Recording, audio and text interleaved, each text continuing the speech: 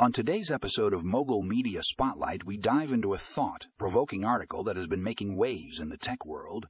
Salesforce CEO Mark Benioff has issued a chilling warning about the potential dangers of AI, comparing it to the devastating impact of the Hiroshima bombing.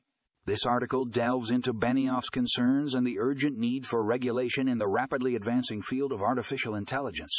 Don't miss this eye-opening discussion. Click the link in the show notes to read the full article.